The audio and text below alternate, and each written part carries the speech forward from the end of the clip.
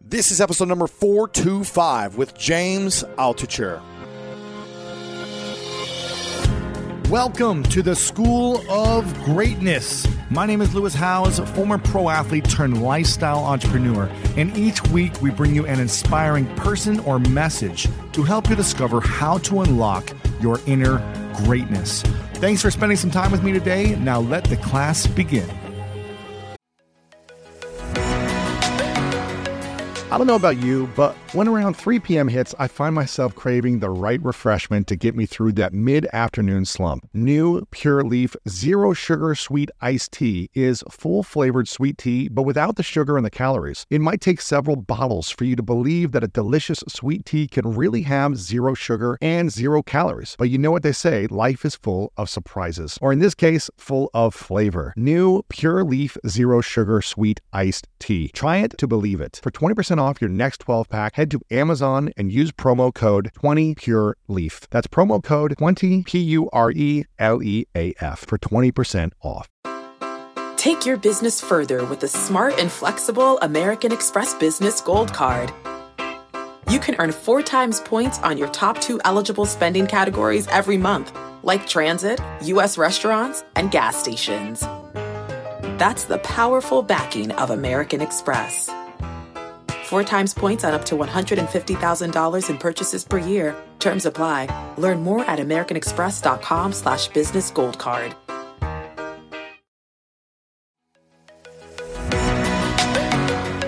Okay, quick math. The less your business depends on operations, on multiple systems, on delivering your product or service, the more margin you have and the more money you keep. Obvious. But with higher expenses on materials, employees, distribution, and borrowing, everything costs more. So to reduce costs and headaches, smart businesses are graduating to NetSuite by Oracle. NetSuite is the #1 cloud financial system, bringing accounting, financial management, inventory, HR into one platform and one source of truth. With NetSuite, you reduce IT costs because NetSuite lives in the cloud with no hardware required, accessed from anywhere. You cut the cost of maintaining multiple systems because you've got one unified business management suite, and you're improving efficiency by bringing all your major business processes into one platform, slashing manual tasks and errors. Over 37,000 companies have already made the move. So do the math. See how you'll profit with NetSuite. Backed by popular demand, NetSuite has extended its one-of-a-kind flexible financing program for a few more weeks. Head to netsuite.com/greatness. netsuite.com/greatness. Again, head to netsuite.com/greatness.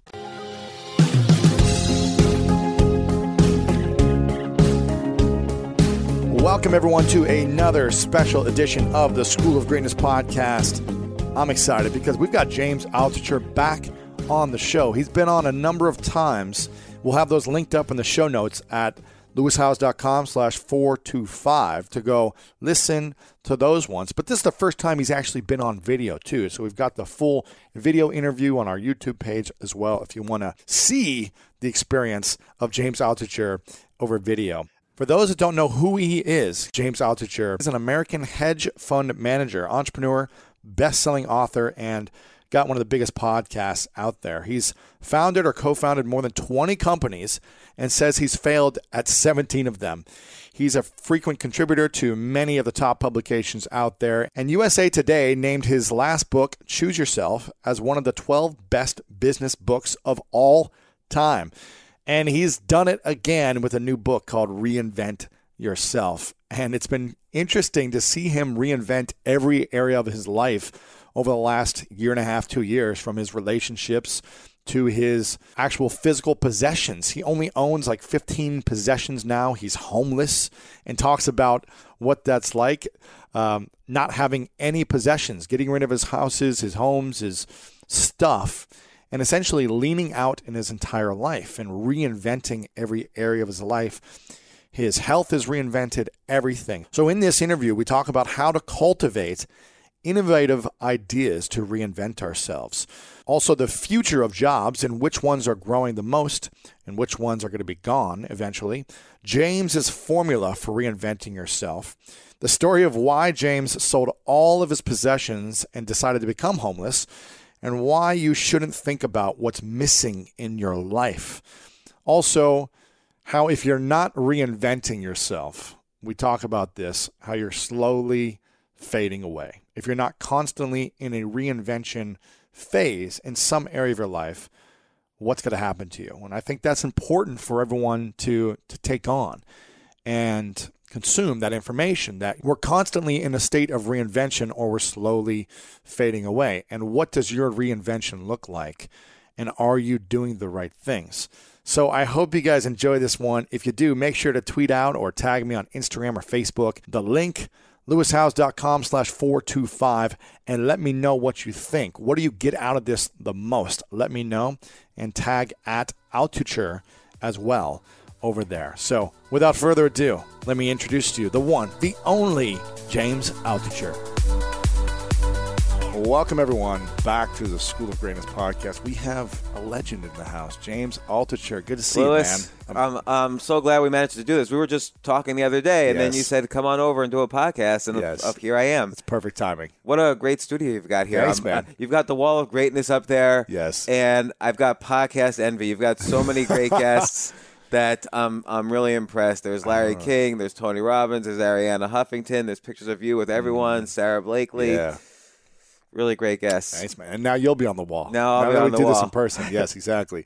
You've got many books out. One of them is called Choose Yourself, which we had you on before to talk about this. How many books has this sold? 300,000? 200,000? Actually, I'm over 500,000 books on that now. 500,000 books. Yeah. That's got to be in the top. I'm really grateful for that. It's got to be in the top 1% of 1% in terms of authors who sell a book. Well, I've written now 18 books in total. If you add up the other 17, it still doesn't equal this book. No way. So this sold the most. Yes.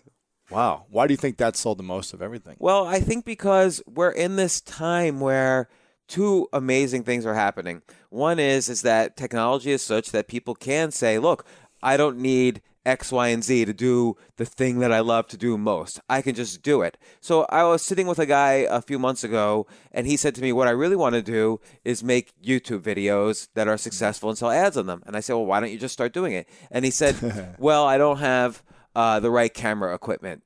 And so he got halfway there, because some people say, I really want to do a TV show, but I don't have an agent, I don't have a network, I don't have a scriptwriter, I don't have all these things. So people get stuck at that point. So he skipped that, and he said, okay, I can make videos on myself. But then he said, I don't have the right camera.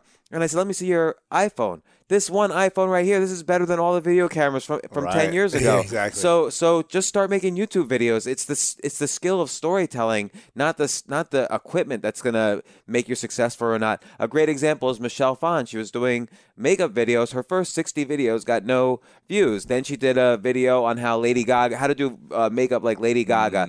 Totally blew up. Now she has a $30 million makeup company. Wow. But it was only then that she bought the equipment to do good videos. Quality, yeah. And that's the story with everybody. You have to, you have to ready, fire, aim. So you get ready. This is what I want to do. Then you just start doing it. And then as it starts to coalesce and you realize, oh, here are my mistakes and here's what's working, then you start to, aim. Okay, now I'm going to upgrade my equipment. Yeah. Now I'm going to upgrade my studio, whatever you need to upgrade. Mm-hmm. But ready first, fire second, aim last. I know. I think you really got to be in kind of more action mode than planning mode. You've got to put something out there and gain feedback from people. You can't just say, oh, I need to have everything look perfect first.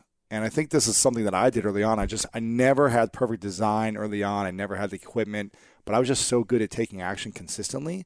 And then I'd see, oh, here I'm getting a little bit of results with this one thing, so let me put more time and energy in making this better. No one will ever give you permission to create the future. Yeah. So because no one else knows what the future is. So if you're gonna do something with impact right now, that means you're already creating the future, because that's what makes impact, is something that's different from the present. Right. So no one is going to give you permission to do that. You have to give yourself that permission. Now, this is almost cliche-ish, like give yourself permission, but I've seen it time and time again. I've seen it in your stories that you've told. I've seen it in my own life. People say, right before that moment where I'm doing something completely insane, people will always tell me, you can't do that. And they're doing it out of they're not yelling at me. They're doing it because they care about me. You can't do that. Don't do that. It's scary. But that's when you're on to something. You're going to do it, and you might fail, and then you go on to do the next thing, or it might work, and now you've done something well. So with Choose Yourself, what I did here was, and this is a book that's already a couple of years old, but what I did here was I I decided I'm going to self-publish. I did books with mainstream publishers, Yes. and it didn't quite work for me. It worked for other people, but it didn't work for me.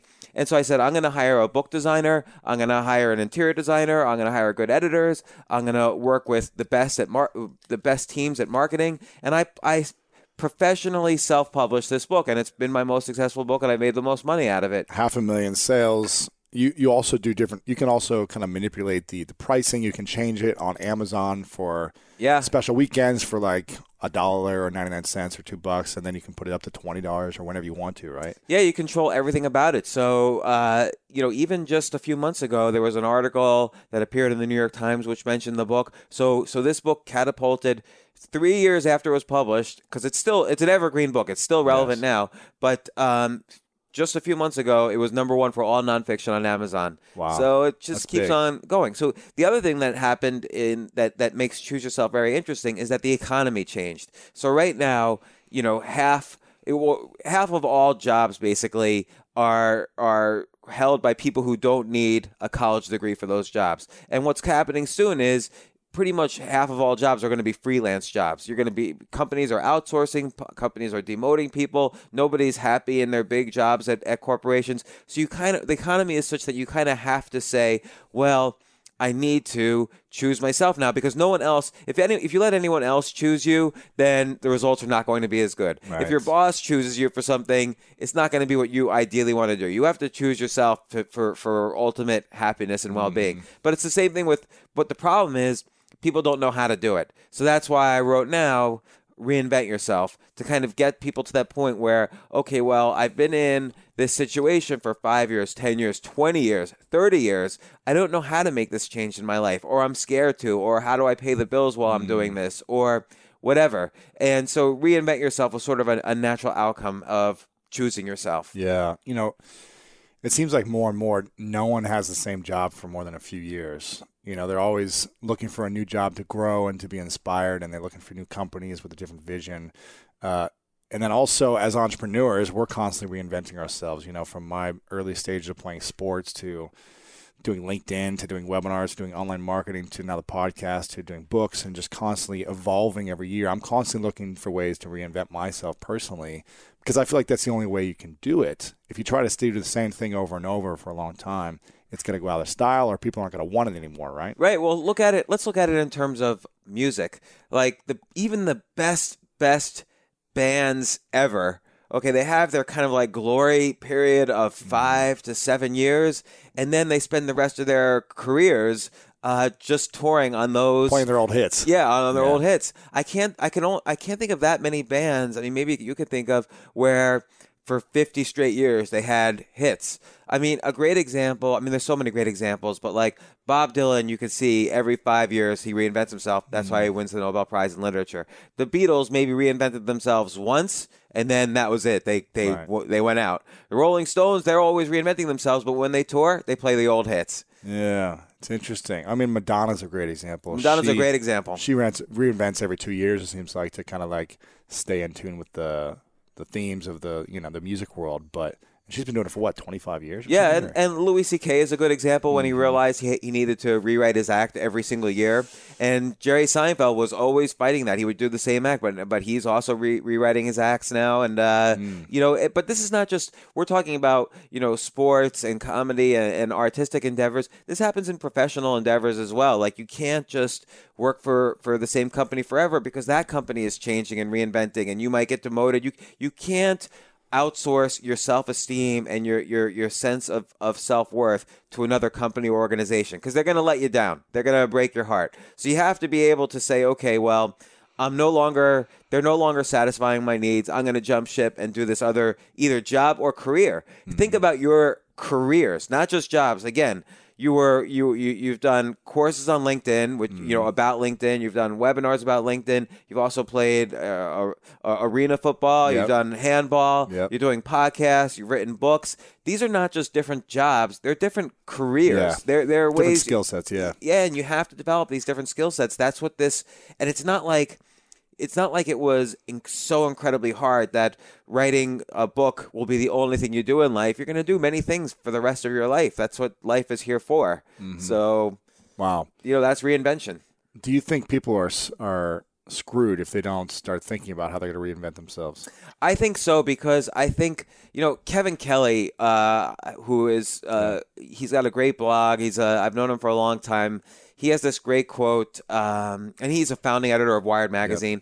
Yep. He has this great quote: "Productivity is for robots." So what that means is it's not about like rushing around, being as productive as possible 20 hours a day. And some people say that you have to like work, and then, reap the benefits later. What he's really saying with productivity is for robots is that everything that is not about you learning personally is going to eventually be outsourced or automated. And so you kind of have to create your own ideas about what you want to be and what you want to do, and then, work to create it, and then eventually either outsource it or move on.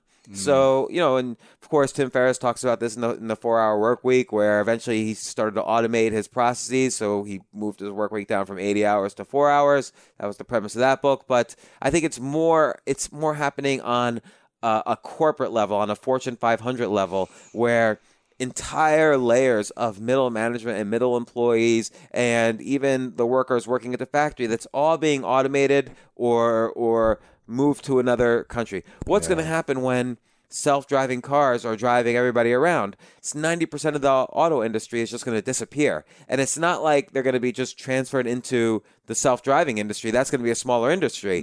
So they're going to have to reinvent themselves. They're going to have to reinvent themselves. That's just one industry. Same thing's happening in publishing, in the music industry, in accounting, in the legal industry. Yeah, there's new softwares coming out that makes everything simpler for accounting. You don't even, Yeah, and also like let's say you and I were doing a contract. We're going to be partners in some new business. I don't need a lawyer. I'll go to LegalZoom, download a document, and we'll sign it. And so many things are happening now, and companies are catching up. Individuals are catching up, and hopefully the listeners are catching up. Yeah. So how do we cultivate this idea of kind of reinventing, but it's more like innovative ideas for ourselves to create something new? How do we cultivate these innovative ideas? Well, let me ask you a question. When you switched into, I don't know, did you play handball since you were a kid? No. Okay, so how did you decide, I'm going to be an Olympic level athlete in handball? Sure. And what was the first thing you did? I saw it on TV. I watched the 2008 Olympics. I was sleeping on my sister's couch still. I just got my cast off from playing football from a surgery. And I watched the Olympics, and instantly I just had a new idea. I said, that's something I want to do. I just I'm going to play on the USA. So something stirred inside you. Like you felt it. It's like a dream. A new dream was created. And that happens to people. I don't want to say every day, but like once a year, a couple times a year, once a month, that you feel that, and you don't always pursue everything, right? I'm sure there's many things you would like to do that you don't pursue. Yeah, don't have the bandwidth for, it's not the right timing or whatever, yeah. But you already had training as an athlete, so you knew, okay, this is another sport. This is something where it's like almost like a backdoor into the Olympics because, or into the U.S. team, because who else would think to do this? No one else is playing, right? Yeah. So it seems like an old man's sport. I could probably squeeze in here and get good enough. Okay, so what did you do next? So next I started researching. I went online and started researching like USA handball teams in Ohio. There was nothing in Ohio. Then I said, okay, where are the teams in the country? And then I started looking at like what are the best teams? Because if I'm going to learn this quickly, I need to learn from the best. So I learned that the New York team had won the national championships over the last few years. So I was like, okay, when I make enough money, I'm going to go to New York City and learn from these players, this team. And for about the next year, I was like, well, how am I going to do that? Because I have no money. I'm broke on my sister's couch. That's when LinkedIn started kind of opening up for me, and I started to make like a few $100 a month teaching LinkedIn. So I said, okay, when I make enough money doing this, then I'm going to leave Ohio and go to New York City to like see what this is like. And by the way, when you were in New York City, it's not like you stopped making money on LinkedIn. No, I was still doing that. These things were interweaving They're each all other. interweaving, yes. So about a year and a half later, I started really making a lot of money, like just kind of started happening. Everything started to unfold and happen after a lot of action taking. And so I moved to New York City for a month. Now, the whole time, for this year and a half, no one would respond to me on the USA national team for like the headquarters. No one would respond to me at the New York team. I would email people. I would call numbers. No one would get back to me. How were you getting better during this time? I was just training as an athlete, but I still hadn't played handball yet. But I still had this idea of like, I need to go and at least explore it so I don't regret not trying to see if I could make this. I was like, at least I got to go and try it so I can kind of eliminate it from my mind as something I want to do or don't want to do in the future. But for me personally, I know that if I think about something and I want to do it, if I don't at least explore it, I'll think about it for the rest of my life and I'll regret not trying, not giving it a go. So I say, okay, no one's getting back to me anywhere. I'm emailing people every month. I'm trying to call people every month. No one's getting back to me. So I say, screw it. I'm going to go to New York for a month. I had a couple speaking gigs in New York for like LinkedIn something and at some social media conferences. And I was like, I'm just going to go stay for the month. And I'm going to show up at their practice because they had the practice address of where they practice on the website for the New York team. So you got ready. I got ready by constantly training. Yep. And then you fired. That's it. I just showed up, and I just showed up to practice when I said they were playing because no one picked up or got back to me. No one gave you permission to do that. No one gave me permission. I showed up, and the first day I got there, I was the only American who was in the court. And it was all these former professional players in Europe who now moved to New York and kind of like live and play for fun. So as a white man, you were basically the minority on the American team. I was the minority. I was like, they barely spoke English. I was just like this outsider. And I got there and I go, hey guys, my name's Lewis. I'm here from Ohio and my goal is to make the Olympics and play with the USA national team. And they just all started laughing. And then I just showed up every single week. I ended up moving to New York. I didn't go back to Ohio. I stayed there for the next year and a half, and 9 months later, I made the USA team. But I was there every single week practicing and just like learning and taking action. And so what you did was exemplifies something that, and this isn't original to me. I'll describe where it comes from. But in my book, I call this you reinvent yourself by finding your plus minus equal. Mm-hmm. So your plus was all these people. You wanted to be around the best in the world. People better than me. Yeah. Right, so you could learn from them. So you have to find your plus. And at first, they're virtual. You watch YouTube videos of them. You read books about them. Yep. You study things that they write or photographs they take or videos they shoot. So then they became real for you because you actually joined them and started hanging around them. Then you have to find your equals because if you're just crushed every day in a game of handball, it's going to be hard for you. You need lessons, but then you need people who challenge you. Yes. So people who you can say, oh, I got that one more point off him. I feel challenged, and you get better and better, and you can measure your results. And there were people there that were like that who were on the team who were kind of beginners. So I was right. So you found your peer group. You found your new cohort, and then you find it's almost a bad word for it, but I call it the minus, which is people you could teach. I don't know if this was a catalyst for your reinvention, but ultimately you play people in handball that you're a lot better than, and then you could teach them, and that solidifies your learning. Right. So, and that's almost every reinvention. You and I have both had hundreds of people on our podcast. They've all reinvented themselves, and I bet you in every single case there's a plus minus equal. Yeah. So sure. that happens with all of them. Like I talk to anybody from a rapper to a huge entrepreneur, like a billionaire entrepreneur. They've all had their plus minus equal. Yeah, you start somewhere where you're going to learn from a mentor or a coach or someone who's at the top or someone who's greater than you, and you got to find, it's the same thing with sports. You find teams that are kind of like your equals, and you never know which way it's going to go. One of my favorite parts about my job is that I get the opportunity to travel a lot. And in fact, I'm recording this right now while I'm in Mexico. And actually, I was thinking about something that I wanted to share because I get a lot of questions from so many people about different side hustle ideas. So here's one for those of you out there that are on the go a lot like I am or traveling a lot. When you're staying in your Airbnb on your trips, have you ever thought about how you could be making extra money by hosting through Airbnb while your home is vacant? If you're interested in an extra stream of income, Airbnb hosting is an easy place to start, and it's like giving your home some company while you're away. Your home might be worth more than you think. Find out how much at airbnb.com/host.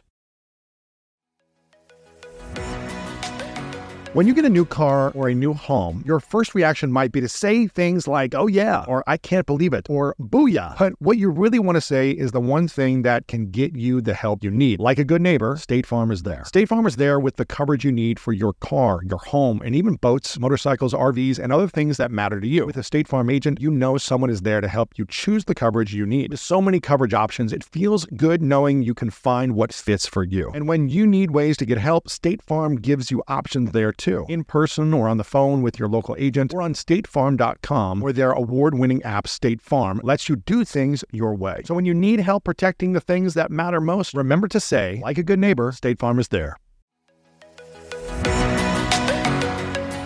When you want the best, you have to act quickly, or someone else will get it instead. Like when you're trying to buy tickets for the best seat at your favorite team's big game. Or when you're hiring for your business and you want to find the most talented people for your open roles before the competition scoops them up. With ZipRecruiter, you can find qualified candidates fast. And right now you can try it for free at ZipRecruiter.com/greatness. ZipRecruiter's powerful matching technology takes center stage to identify top talent for your roles. Immediately after you post your job, ZipRecruiter's smart technology starts showing you qualified people for it. And I believe finding the right team member is one of the most important steps in setting up my company for success. We like to ensure our new hires will be a good fit before they're even on the team. So I am grateful that I have ZipRecruiter's help when we want to grow the team fast. Amp up your hiring performance with ZipRecruiter and find the best fast. See why 4 out of 5 employers who post on ZipRecruiter get a quality candidate within the first day. Just go to this exclusive web address right now to try ZipRecruiter for free. ZipRecruiter.com/greatness. Again, that's ZipRecruiter.com/greatness. ZipRecruiter, the smartest way to hire.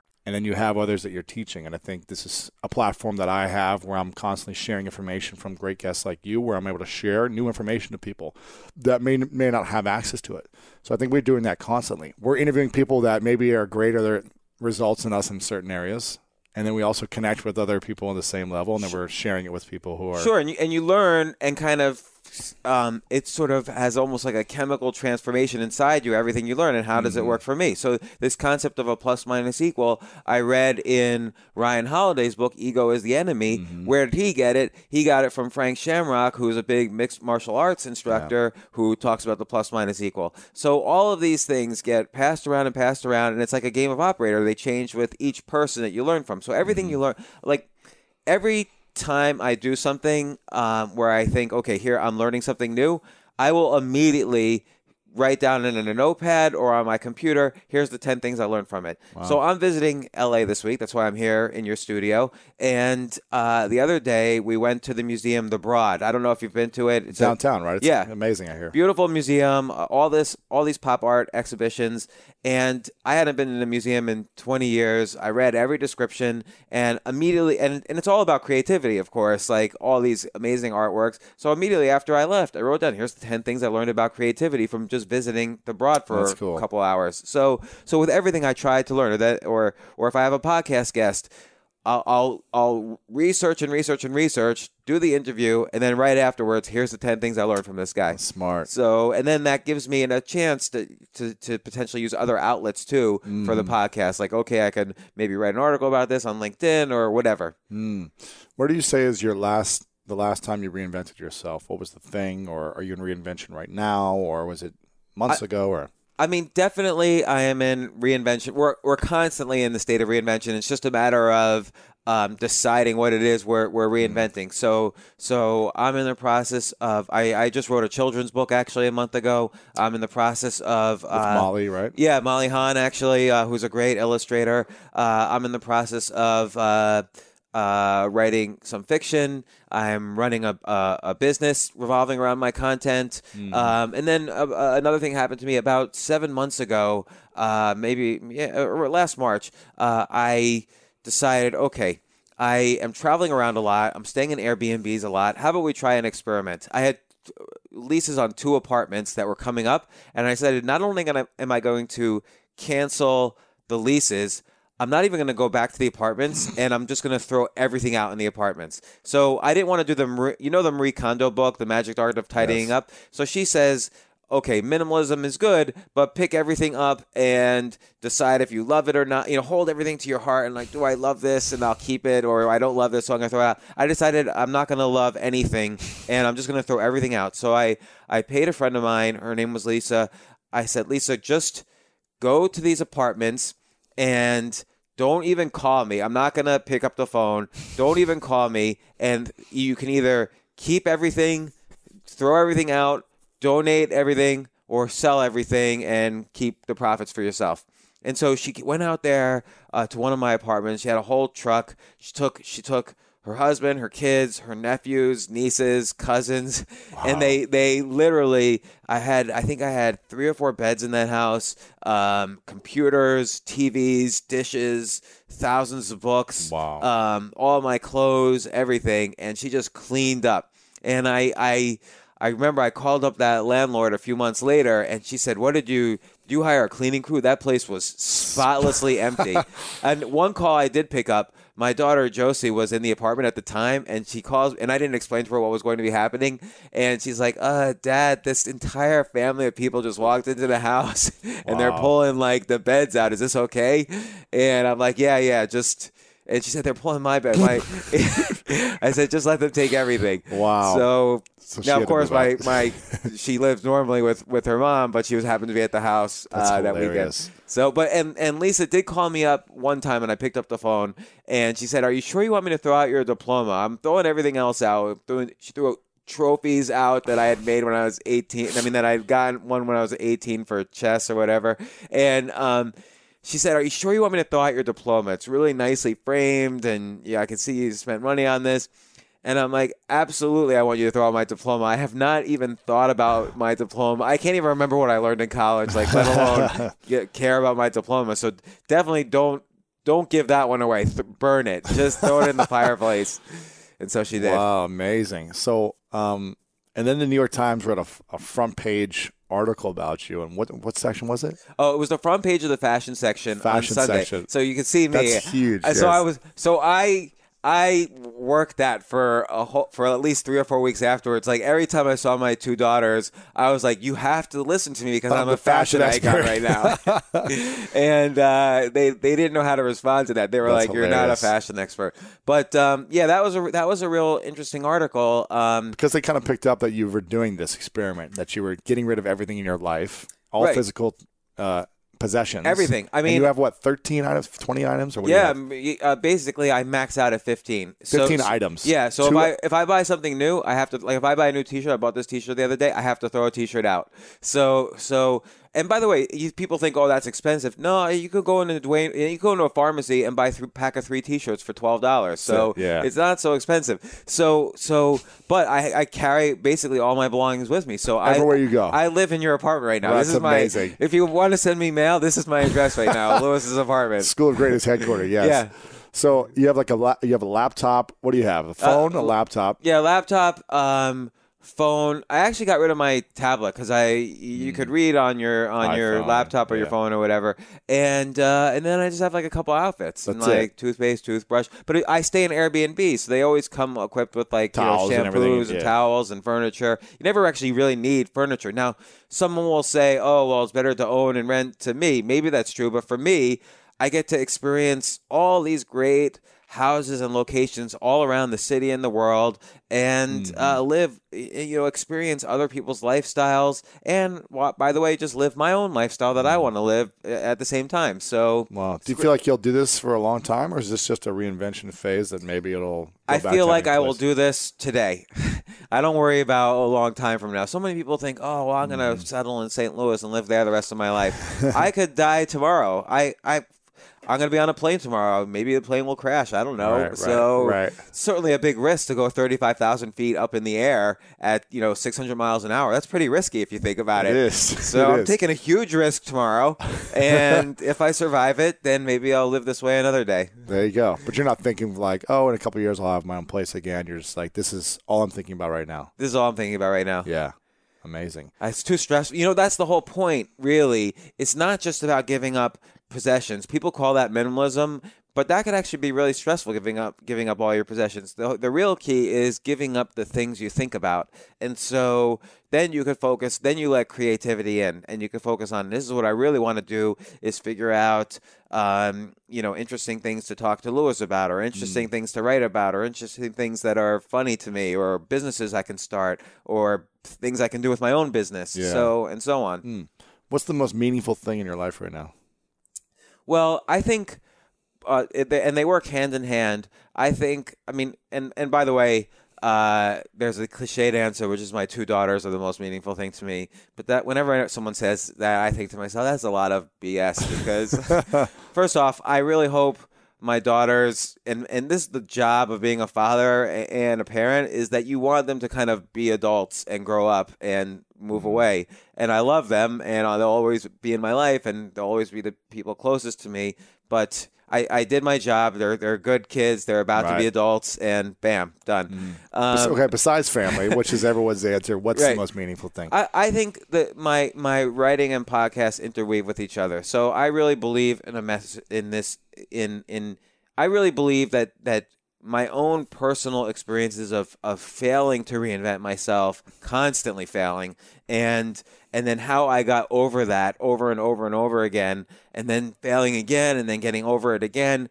This is to me meaningful to write down, because then I get responses like, oh, I'm going through this right now also, and this gives me some clues as to what I should be doing. And that's all writing is that we're all detectives in this great mystery of life, and all we can do is share clues with each other. There are so many self-help writers who just say from top down, this is what it means to be a leader. I don't want to know about that. I want to know when people failed to be a leader and how they came up from it. And then that might give me a clue as to how I can be better at leadership or being a leader in my own life. And the same thing with reinventing and choosing yourself. I don't have the answers for anybody else. I just know what I did to experience these things. That's why I asked you what you did, because I learned from what you did. I never thought of that. Like, oh, I'm just going to show, if I'm interested in something, just show up where the team is practicing. Right. What a great idea. I never heard of that before. That should go in my book. Right, exactly. It's not because I self-published, by the way, maybe it will go in my book. I still got 3 weeks to go. There you go. Yeah, reinvention. What do you think, in the previous, we've had you on, I think 3 times now. You're the second most interviewed person on this show. I believe great honor. The second most. Who's the most? Who's beating me? Got him Chris Lee, who's like a leadership transformation coach. Yeah. So, and we'll link up all the previous ones to everyone else. If you haven't heard those, make sure to check those out. You've been on mine quite a bit too, by the way. I've been on, yes. Yeah. Thank you. Appreciate it. No problem. You're coming on again when your next book comes out? That's right. I'm curious, what's the biggest lesson you learned? If you guys listen to the previous ones, you talk about all these different mistakes you made in business of making millions and then losing it all in like 2 days every time or whatever, over like a summer every time. You lose $1 million a month.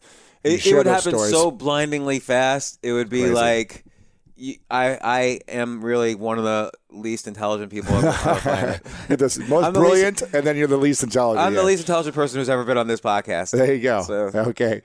What do you think is the biggest lesson, looking back at all those mistakes or those things that you did? What do you think is the biggest lesson you learned? And do you have any regrets over the last 20, 25 years in your business kind of career? I will answer the first question first. I think that the biggest lesson I've learned is how common the experience is of making a mistake and coming back from it. So there's this, I think things happen in the reverse order of how people think they happen. People think things happen in beginning, middle, end. What really happens is end, and then despairing fog where you can't even see 2 feet in front of you, and then beginning. So again, I'm going to ask you, what happened? You just described a story. You were sleeping on a couch at your sister's. That tells me that there was an end. Yes, my football career was over. Right. So you started your story with an end. Mm-hmm. So then there's a fog. Like, you saw something on TV and you didn't know how, you started doing research. You didn't know how to get involved. Nobody was returning your calls. They laughed at you. Wow. There's this fog in the middle. It's not even, you don't even know it's the middle because it's so foggy, and you don't even know what to do. Like, oh, should I go to New York and just show up there? What's going to happen? And then there's the beginning. Then now you're on the team. Yeah. Bam, beginning. And that story's not over yet, right? Like, you're going to continue to be on the team. So we haven't reached an end to that story. Right. But that was the story, though. That's how you ended the story, was you did end, fog, beginning. And so I think that's the commonality of all of these reinventions and all these stories of failures and mistakes and growth. It's not like your failure or my failure. It's everybody goes through this, and everybody I've had on my podcast has gone through this, where we end something and it didn't work out the way we thought it was going to work out. It wasn't like, oh, I did it. I made it to the Olympics and got 7 gold medals and now life is over. It's like, no, life continues. Something bad happens and you're on your sister's couch, and then there's that fog, and then there's the beginning. And all these, there's a commonality to all these stories. So when I've lost, let's say I've lost all my money, I've lost all my belongings, I've lost my family, marriage, everything, they all have the same thing in common, which is something ended. I didn't know what to do. I started with recapturing that what I call this daily practice that I talk about in Choose Yourself, where, okay, rather than worrying and regretting what happened, I got to focus today on my physical health. I've got to be around people who are good for me. I've got to be creative, and I've got to be grateful and compassionate for what I have. So I have to every day check those boxes. And then, bit by bit, I climb out of the hole that I had dug for myself, and a new beginning can start. But it always gets back to kind of following this daily practice and making sure today I check those boxes. Because the only way I can predict a good tomorrow is if today is a good day. And if today is a good day only if I'm not sick in bed, I'm not around bad people, I'm not doing boring things, I'm doing creative things, and I'm not complaining. I'm being grateful instead of complaining. You can't complain and be grateful at the same time. Yeah. Do you have a lot of bad days still, or have you kind of like worked it so well that you know exactly what you need to do when you wake up to when you go to bed? Yeah, I have days where the devil always flirts with you. You and I don't mean this in a religious way. I'm sort of a-religious, but you're always your brain wants to complain all the time. Like, oh, I'm not getting enough food, or they're not returning my phone calls from the national handball team, or whatever. Like, your brain always wants to kind of discourage you. And I just have to say, okay, this is what my brain is telling me. But the reality is, I'm going to check the boxes on physical, emotional, mental, spiritual health. And I just always have to pull myself back to that whenever I feel those demons coming up, because they come up every single day. They do. Like, there's always, I'm like a shy person, for instance. So whenever I'm about to do a podcast, like let's say I'm going to do a podcast with, I don't know, Barack Obama. I've never done a podcast with him, but let's say even he agreed to do all my podcasts. I can guarantee you 10 minutes before the podcast starts, I am praying that he's about to cancel. Because I'm just too nervous. I get too nervous. We were having a coffee down the street from here, just so I always make sure I get to a place early, I scope it out, and then I go get a coffee, and so I'm in the area. I was praying you would say, oh, I got to cancel. Lewis House just canceled. Okay, all right, I'll just have a coffy here and go home. Chill. Yeah, no stress, right? Go home and watch TV or something. Well, I'm glad you didn't. I'm glad I didn't cancel, so you're here. By the way, I didn't answer the second question, which is regret. I really try hard not to regret anything, because then I wouldn't be here talking to you, which is a cliche. I hate doing any cliche, but I force myself not to regret. Yeah, there you go.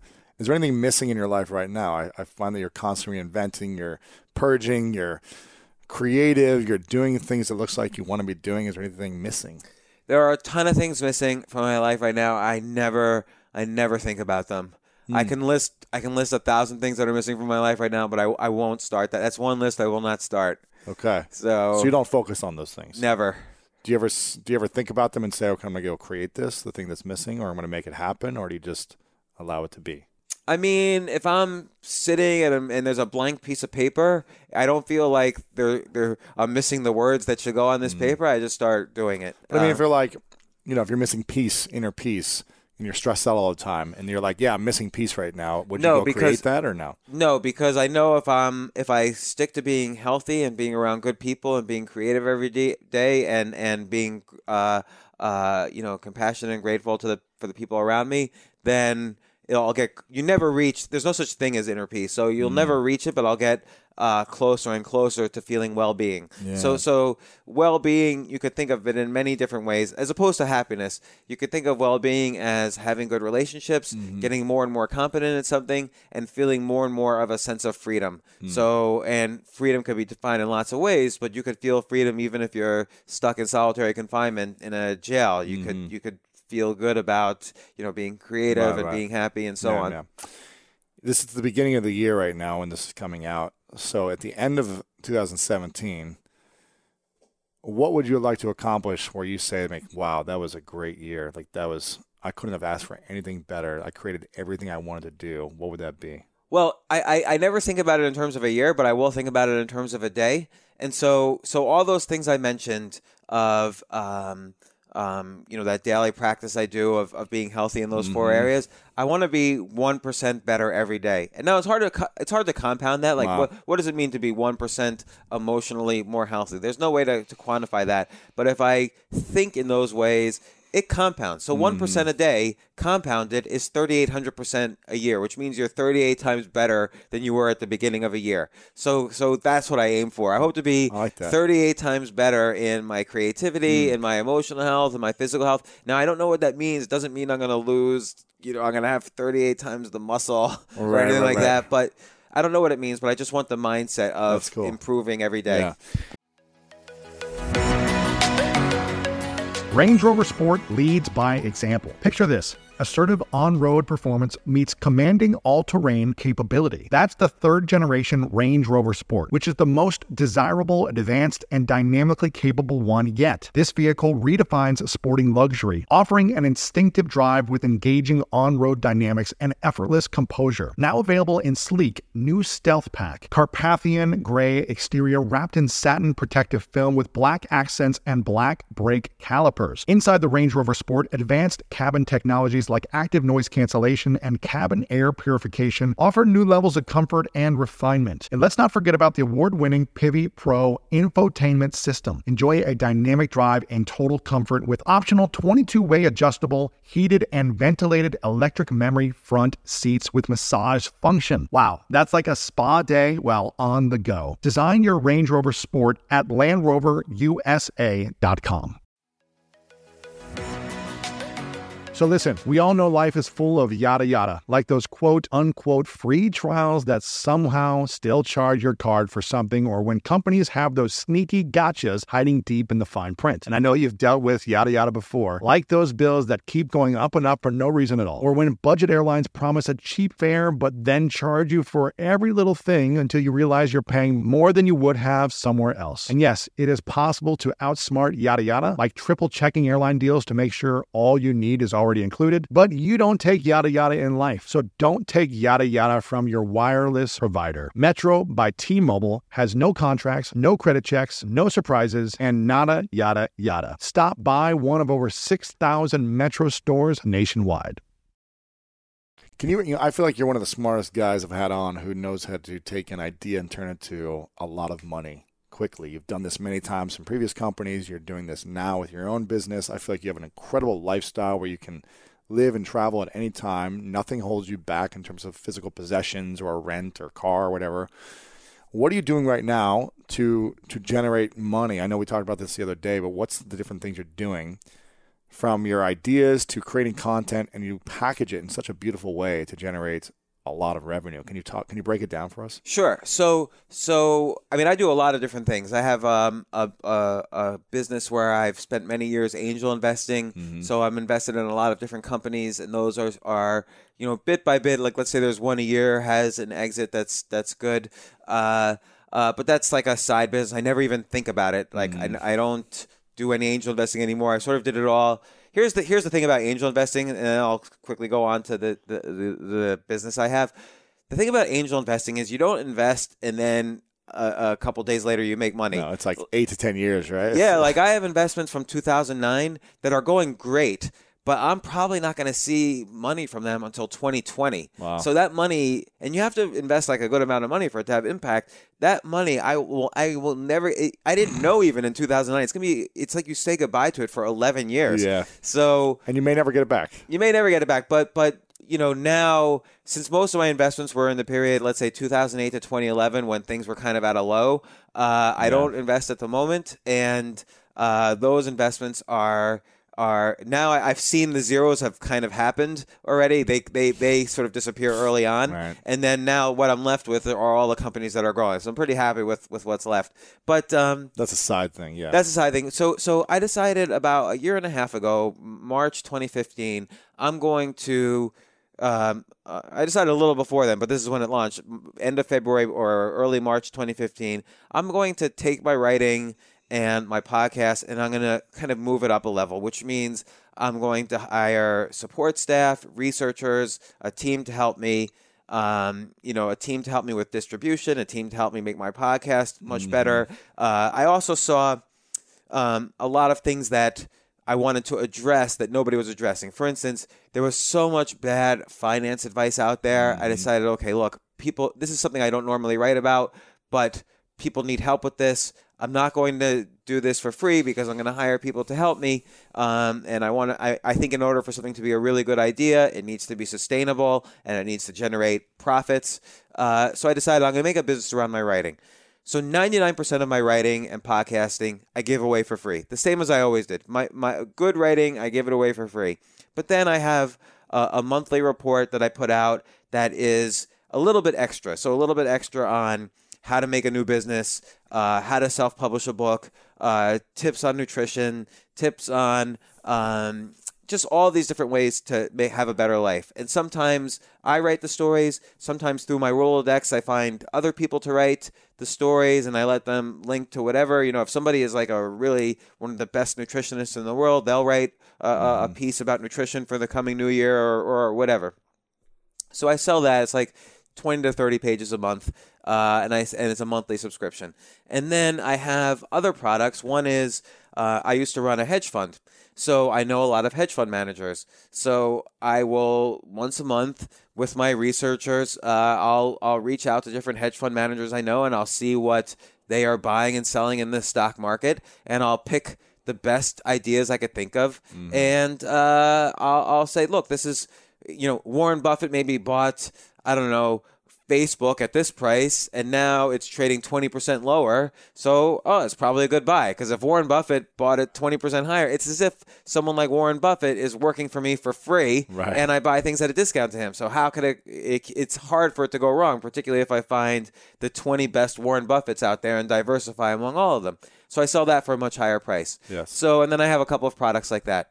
And I have a monthly book club, like where I go in depth into my favorite books of the month. So I have like 4 or 5 products, and the podcast makes money, the books make money. So altogether, we started in March 2015. It's the end of 2016 right now. Since the day we launched, we've generated about $30 million in revenues. Amazing. So it's super profitable, and it's helped a lot of people. Like, we get testimonials every day. By the way, I'm not suggesting anyone buy any of my products. Don't buy them. You can get just as much value just reading my free stuff. Stick to my free stuff. If you think I shouldn't be selling anything, like a lot of people say, oh, you're selling your book for 99 cents. You're just in it for the money. Like, if you think I'm making a lot of money off of a 99-cent book, then you're out of your mind. Right. And I have about, a dozen or so employees. One thing I realize is I'm really horrible at being a CEO. So I've outsourced. Not outsource is the wrong word, but I hired someone to run the business. I don't really interact that much with the people in the business, but they all do an excellent job. They're all like A+ people, and they all do an excellent job. And I just write and feed them writing every day. And then they figure out how to do it and how to package it into products, and they do an excellent job. What do you feel like every online content creator should be focusing on in terms of products? Should it be one-off, or do you really love the continuity? Because it sounds like you have 2 or 3 different continuity programs. Well, you need continuity because you don't want to. The best thing in the world is subscription revenues, and you want to hold yourself to it as well. Like, I know that I need to generate higher quality content next month than the month before. So it pushes me to be even more successful the next month than I was the month before. People need to have a return on investment if they're paying you for a product. So it really puts the creative challenge on me. It's almost a creative constraint. And so I think continuity is important. I also think also not to be afraid to charge. This was a big challenge for me, was to asking people for money. And that was a challenge. I felt bad doing it, and people were like, why is he asking for money? He used to give stuff for free. I still give the same amount. I still give more stuff for free now. Yeah. But I think the main thing when people are just starting out is don't even focus on things that you're going to charge for. The first thing is build up goodwill. Yeah. So have a vision about what you think the world should be like. Write quality stories, not just content. I don't like the word content. Write quality stories about your vision and how it relates to you personally.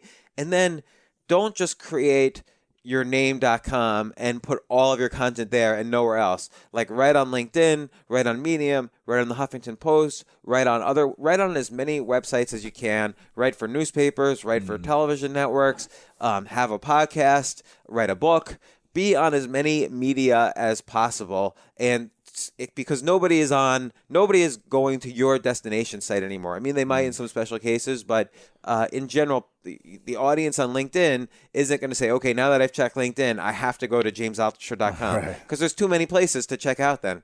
So make sure you go where the people are. It's like Wayne Gretzky saying, skate to where the puck is, where the puck is going, not where it is. So people are going to all these aggregator sites, and that's where you want to publish.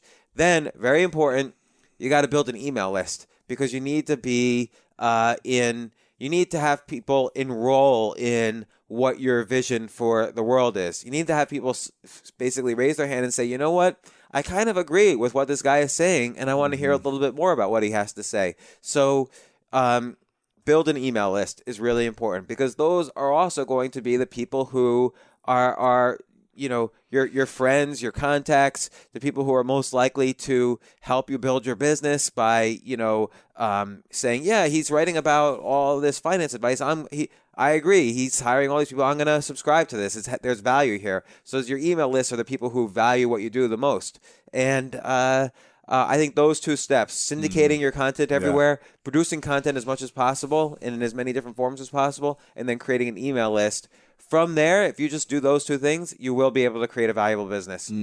What do you suggest people say, great, syndicating, how do I get on all these different platforms? Well, I mentioned places that are like open Medium, source. Medium, anybody can publish to. LinkedIn, anyone can publish to. We were talking about Instagram earlier. I think it was off before we started the podcast. What I do is, with Instagram, I don't just post a photo like everyone else does. I'll take the caption and make that an article. And play with the medium that you're choosing and do fun things with it so it'll attract a new audience. And Instagram, nobody can stop me from publishing on Instagram. Right. It's not like they have to. I choose myself. I don't want to be chosen to write anywhere. Right. So either they ask me if either a company will ask me, hey, can we republish this article or publish something by you, or I just directly syndicate. But because I want to focus my time on reading, writing, and podcasting and experiencing things, I hire people to help me do the syndication. So it costs me money, and so that means some things I have to charge for. So that's how a business gets built.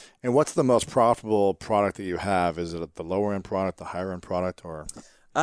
It's hard to tell because it's a young business still. It's been a year and a half, but I'll just be honest about the earnings. So last year we had about $17 million in revenues and $1.6 million in earnings. This year we'll have maybe $12 million in revenues and $2 million in earnings. So we moved down on the revenues, but we moved up on the bottom line because I wanted to focus more on the bottom line this year. I saw how it's easy to get revenues; it's hard to make profits. So I focus much more on the bottom line. So 20% improvement there. But I don't really know yet. When you have 4 or 5 products, it's actually complicated to figure out where you're making money, what sources. It's hard to tell whether the cheaper products or the more expensive products make more money. I think I'll know within another year or two. I'll have a better sense. Sure.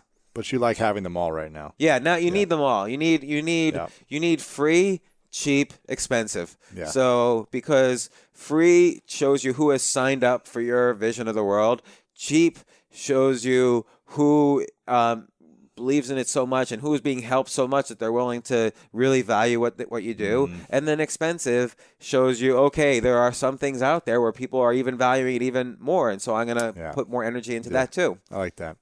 What's a question that you wish more people would ask you? You've asked a lot of good questions. I don't know. I think a lot of people ask me, do I feel happier since I've thrown everything out? And or I should say that's the wrong question. I think the right question is, how has my life improved since I've thrown everything out? Because I don't think I'm necessarily happier since I've thrown everything out. I think, though, my life has improved in that I never, ever have to think about any of those things. So sometimes that means the good thoughts and the bad thoughts. So I'm not necessarily happier because I miss some of the good thoughts that some of my possessions. Right. Like, for instance, I had an original sketch by one of the original animators of Snow White and the Seven Dwarfs, of That's one of the cool. dwarfs. Yeah, I had an animation cell from the opening sequence of the 60s show I Dream of Jeannie. I was a collector. I have all these Cool stuff. collectibles. I had a Dr. McCoy doll from the 70s. So I collected things, and so I'm a little sad not having those things. I used to have all my books in a big case, every book I had written in every language, and trophies and things like that. All that is gone. So it's a little sad for me there. I have pictures, photographs of when I was a kid, photographs of my family, all gone. But so that's why I'm not recommending this as a way of life for anybody, because it's painful too. But what's better is that it does completely free me up for creating new experiences in my life and totally brand new from scratch with a blank slate. And I really enjoy that. And it gives me a pleasure in life that I haven't had before. So it's a new type of pleasure and experience. I like that. Okay, final few questions for you, because I'm smelling the food being made right now, so I'm getting hungry. Oh yeah, we have like a vegan chef making smells good. bacon flavored vegan food. Amazing. I'm really looking forward to it. It's gonna be good. With our mutual friend, who we didn't even know was a mutual friend. Yes, Bill Glazer. Yes. One of the questions is, I think we asked this the last time. It's called the 3 truths.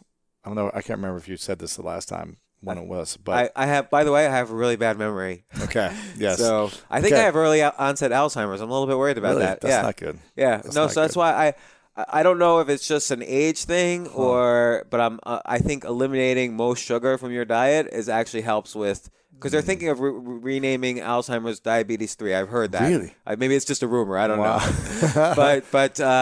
But I decided Cutting it out. I just don't really remember things, so I'm just gonna cut out sugar. Gluten and sugar probably will help. Yeah. Okay. Interesting. Well, this is called the 3 truths. This is what we want people to remember you by. So Okay. something that everyone will remember if I you. have trouble remembering it, I could call many of your listeners, and they'll tell me. They'll tell you. The three truths is you've written incredible books already. You're going to write many other great works over the years of your life. Knock on glass. Yes, knock on glass. And if this was, many years from now, it's your last day, and you get to, and everything was erased. Choose Yourself is gone. It sold millions of copies. Reinvent Yourself and the other million books that you write are gone for whatever reason. And all people have to remember you by are these, because there's no possessions you have to give anyone, obviously, because you don't have anything. But what they have is a piece of paper, and you write down 3 things you know to be true about all of your experiences in life that you would pass on. These could be 3 lessons, 3 truths, something that you would share with your family, but also a message to the world about everything you learned. What would be the 3 things you know to be true? I'm going to go to 4 things. Okay. Because this is the thing where I always get back to all the time, which is what I wrote in Choose Yourself, and I rewrite it, in other places. But physical health, emotional health, every day, 1% improvement every day, creative health, and spiritual health, which just means gratitude. It's so important. It saves my life. Like literally, when I don't do that every day, I go right into the sewer. And I mean that in every possible way you could possibly imagine. And when I do that, it reaches me to new heights in ways that I would never expect. Wow. So that's really it. Other than that, I really don't give a shit, actually, because once I'm dead, I'm dead. Right. Like, there you go. It's sort of like before you were born. Who was missing you? Nobody. So for 15 billion years, nobody was missing me before I was born because they didn't even know I was going to exist. And then there's going to be another trillion years after I die. So you just kind of like try on this food body as like a clothing for like 80 years or so, and then it's gone. All right. So okay, there you go. And is there a process every morning where you go through these 4 categories? Do you write them down? Do you meditate? Is there a process? Or is it kind of just throughout the day? I do roughly think how I'm going to achieve these, do this 1% improvement each day, and it's going to happen differently, and every single day will happen differently every single day. Yeah. But really, what it is I never do a to-do list because I think to-do lists are very stressful because it's like, it's halfway through the day, and I didn't call back Lewis or whatever. but at the end of the day, I'll think of an I did list. So, and the first things on my I did list was, well, did I do the physical, emotional, creative, spiritual? That's cool. So always do an I did list, never do a to-do list. That's cool. Okay.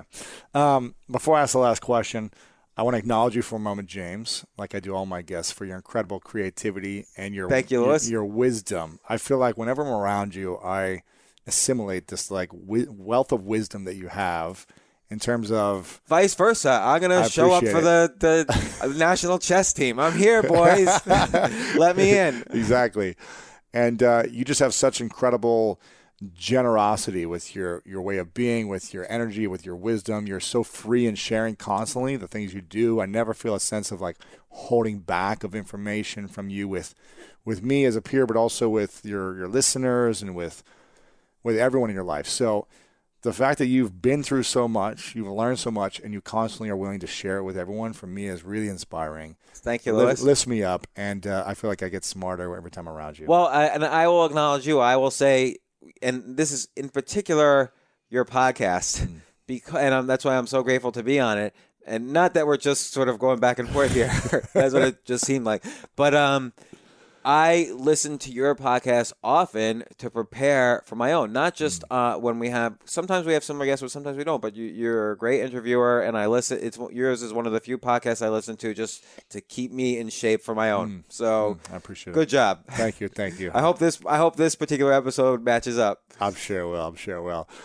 Before I ask the final question, where can we connect with you, and where should we get the book, the new book, Reinvent Yourself? Well, Reinvent Yourself, you can get on Amazon, and right now you can get it in either paperback or, once this is out, you can get it in paperback or ebook. And they should bundle it and choose yourself at the same time. Yeah. Are you going to do a discount the first week for this as well? Well, that's 99 cents. It's as right cheap now. as Amazon Perfect. lets me go. And you can find me. Here I just said don't go to anybody's destination site, but you can find me at jamesaltucher.com or LinkedIn, Medium, Twitter, Instagram. Yeah, I'm trying to build my Instagram following, so Instagram at Altucher, and that's it. There you go. Okay, and the final question is, what's your definition of greatness? Just having well-being every single day. Just doing those four things every single day, that will get you to greatness. James, there's no way out. James Altucher, thanks for coming on, man. Appreciate it. Thank you, Louis. Yes. There you have it, guys. I hope you enjoyed this interview with James. If you did, please share this with your friends. You can use the podcast app right now if you're on your phone. Just click on the share button and tweet it out. Tag me at Lewis Howes and at Altucher. And if you're on Instagram, snap a little screenshot and put it on your Instagram story and let me know that you're listening. I'd love to connect with people who are tagging on Instagram stories as well. And also make sure to check out the YouTube channel. We've got all the videos of the interviews over there, so you can connect and leave a comment below the YouTube channel at YouTube/Lewis Howes. You guys mean the world to me, and I want to know your thoughts about reinvention. Have you been reinventing yourself over the years, or do you get stuck from time to time and you're not sure how to reinvent, or you're afraid of what it might look like if you reinvent? If you leave an identity behind and you recreate a new identity, are you afraid of that to happen? So let me know. Share with me anywhere you feel comfortable on social media what it's like to reinvent. Are you afraid of it? Are you great at it? Do you see value in this? And share with me your thoughts. I appreciate you guys. Thanks for sharing this out. Thanks for being a part of this community. And you know what time it is. It's time to go out there and do something great.